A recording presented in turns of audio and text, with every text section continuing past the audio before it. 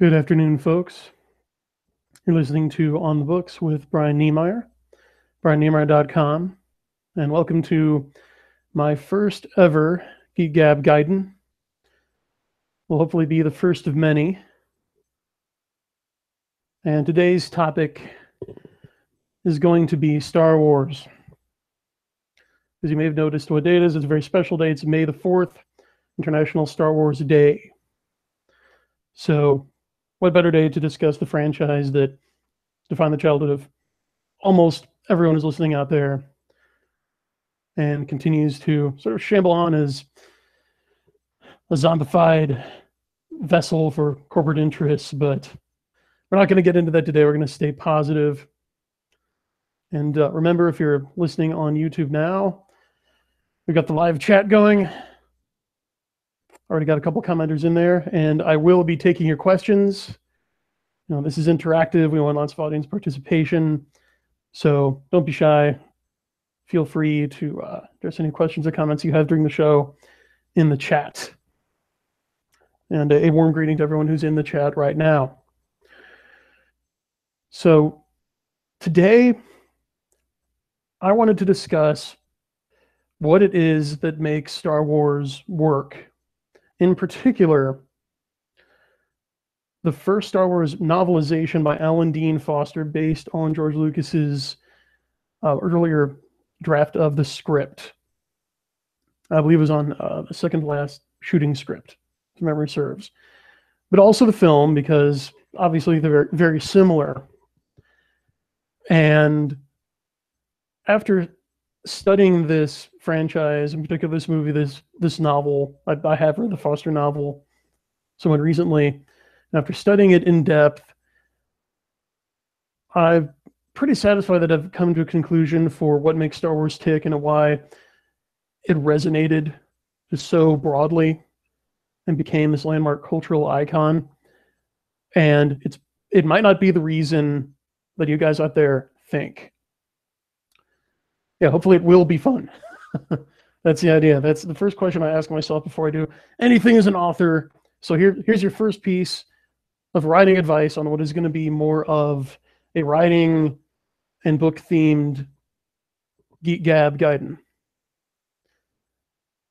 First writing tip is, before you write anything, ask yourself, is what I'm about to write the most possible fun for the reader? Because the reader comes first. Purpose of fiction is to entertain. And few intellectual properties do that better than the Star Wars franchise. So why is that?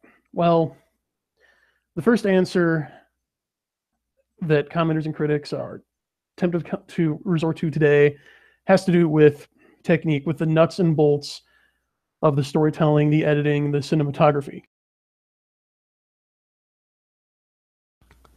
And we can discuss that. I mean, those are necessary, but not necessarily sufficient conditions for good storytelling. And now, question from the chat. No, critics don't come first. Not that literary criticism isn't important, as some of our friends like Jeffrey O. Johnson, Nathan Hasley, and my co-host David Warpig have shown on the Castelli House blog and elsewhere. But ultimately, serving the reader is an author's primary job. That and getting paid, but serving the reader allows you to more easily get paid, as a friend of the show, Larry Creo, would say. So, examining the original 1977 Star Wars, or the 1976 novel, I'm going to go ahead and go on a limb and brush with geekdom heresy here and say that really I don't think that it's necessarily the craft or the filmmaking or the nuts and bolts that makes Star Wars, in particular, The Adventures of Luke Skywalker, if you're talking about the novel, A New Hope, if you're talking about the movie. I don't really think that's what makes it work, because honestly, if you take a look at it, I was following a Twitter conversation with some of my Twitter friends, especially Jesse Lucas, who's in the chat, and they're pointing out that really A New Hope only holds up perfectly if you kind of suspend disbelief and imagine you're watching it in 1977. So in terms of storytelling, it's got some flaws. I'm just going to say it. The original Star Wars has some flaws because let's talk about protagonists here. Let's talk about what makes a story. Okay, the story is about someone who wants something, usually identified as a protagonist, having obstacles placed in his way, often by an antagonist, not necessarily villain. We can talk about that some more later. We will be in the course of this series. And that conflict, the character saying, I want something, and usually the more concrete it is, the better. I follow Pyre editor Lou Anders on this. Protagonist goal shouldn't be something like, I want to be happy, or I want to be wealthy. It should be more concrete. It should be, I want to get the girl so that I can be happy. Okay, I want to win this game so I can be rich. And that character goal plus an obstacle leads to conflict, leads to dramatic tension and drama. And that is what audiences want nowadays. They want conflict and they want compelling characters. So if we look at A New Hope, if we look at Star Wars, one, we don't meet the protagonist until quite a ways into the film. There's really that whole prologue. It opens with the Devastator's attack on the blockade runner. And we meet Princess Leia first. Although she's not the protagonist of the movie. She definitely wants something. She wants to get the Death Star plans into the hands of the Rebel Alliance, but she's more of a relationship character. Okay. So yeah, compelling needs. That's a good point. Corey in the chat says that Holly Lala refers to character goals as compelling needs. I like that. So yes, and Yod Khan says he correctly identifies what Luke wants, which is, I want to follow the ways of the Force and become a Jedi like my father. That's rather nebulous, honestly. It's not a very concrete character goal. So not only do I not meet Luke, who is the main protagonist, until perhaps 15, 20 minutes into the film, he doesn't really get a concrete goal until near the end, right? Because the ultimate resolution of the conflict is blowing up the Death Star. And yeah, Hidden Fortress, the chat's bringing up the Kurosawa film that influenced Lucas to make Star Wars. I haven't seen it myself, but apparently it's a lot better at introducing the protagonists. And yeah, it's basically No Hope is a Samurai story. So there are problems. In addition to sort of fumbling with the protagonist, there are parts of the movie that drag. There's a lot of setup. It's the first in a series. Sometimes you can't get around that, but it is what it is. That's one of the reasons I believe that Empire Strikes Back is a far superior movie, really one of the best ever made, because it's one of the most tightly edited films in history. It opens with all the characters having been set up, all the setup done. It just hits the ground running, and it just doesn't stop. So, all right, I've dispensed with some of the reasons that people often cite for Star Wars working, like whether it follows a hero's journey or the editing or the action. Don't really think it hinges on that. Here's what I think it is. So speaking of the hero's journey, Professor Joseph Campbell, the mythologist, author of Hero with 1,000 Faces and the Power of Myth, huge influence on George Lucas. Well, what did he have to say about myth? He said that a myth is how a culture explains itself to itself. Okay, myths are a culture telling its own story to itself, to propagate its traditions, to give its members a way of coping with life transitions all the way from childhood to death. And people need these myths. They're universal. They're themes that continually show up in the myths of every culture on Earth. It shows that there is some universality, and this tells us something fundamental about being human.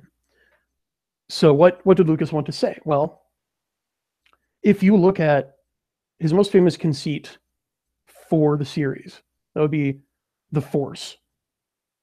Okay. Well, what is it? How did he think of it? Well, the Force was partially based on a Canadian Film Board movie, a small art film called 2187. It's actually got the name of Finn in Force Awakens. His number was FN 2187. And there's a line in that talking about sort of interrelationship between all people and living things and identifying that with God.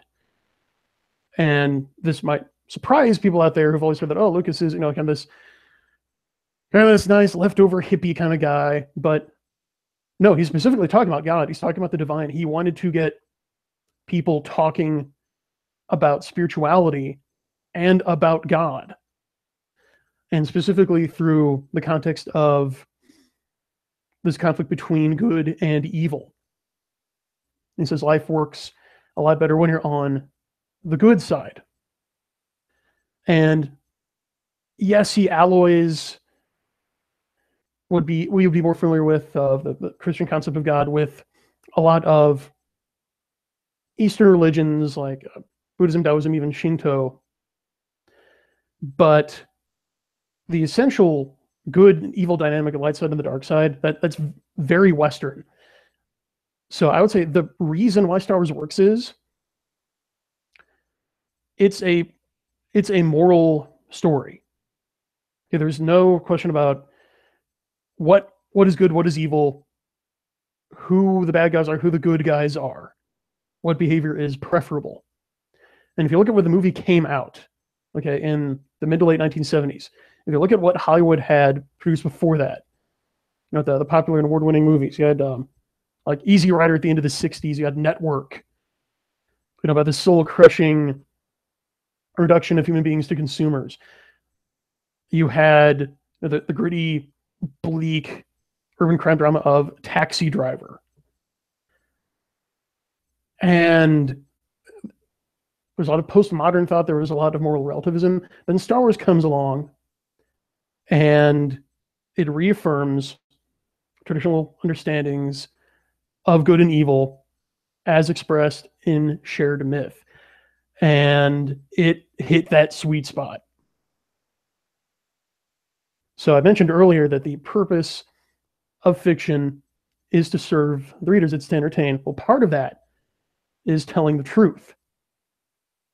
Okay, so you could say, oh, well, there could be an entertaining lie. It couldn't be my Aristo-Thomist background, but I would argue against that. I would say that obtain utility from a story to achieve its true final end, it has to be true. And that doesn't mean that all the events have to be factual. There's a difference between factuality and truth. But a story must ultimately uphold the good, the beautiful, and the true. And Star Wars unquestionably does that. Specifically the first one, it really does it better than the others, certainly better than the last 5, counting Rogue One. So, yeah, in a nutshell, why does Star Wars work? Because it's true, ultimately. So, there you go. That is my answer to one of the most talked about questions in film and literature in the 20th and now 21st century. So I'd like to get to the chat a little more. I've got about 1 more minute here, because I'm trying to keep these shows to about 10, 15 minutes. Does anyone have any more questions in the chat?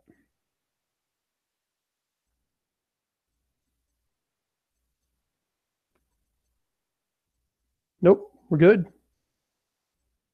I see someone mentioned midi-chlorians.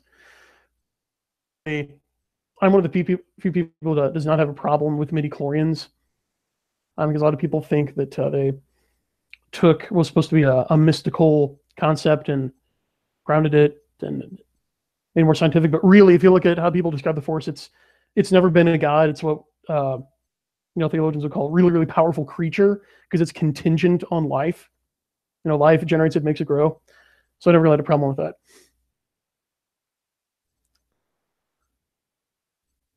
Oh, okay. So Jared Burrell asks, can evil people tell good stories? Well, that's kind of a leading question. I don't want to weasel out of it, but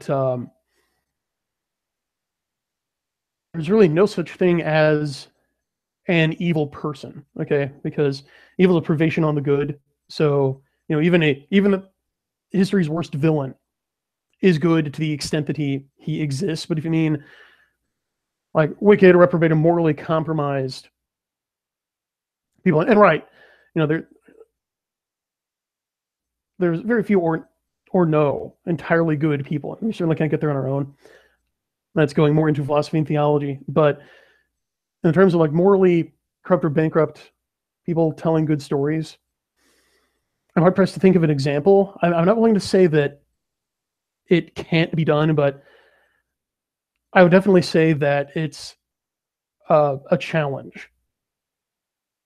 I obviously can't see into any author's heart, but I would say that if you look at the flood of pink science fiction, what the things that are taking home Hugo Awards nowadays, and you just look at the dreariness, the creative bankruptcy, and then look at the behavior that many of the authors have displayed online and in the press, like slandering Cyan Rabbit Puppies authors, for example. I'm not willing to say that there's no correlation between their behavior and perhaps the morality or lack thereof they subscribe to and their deficiencies in storytelling.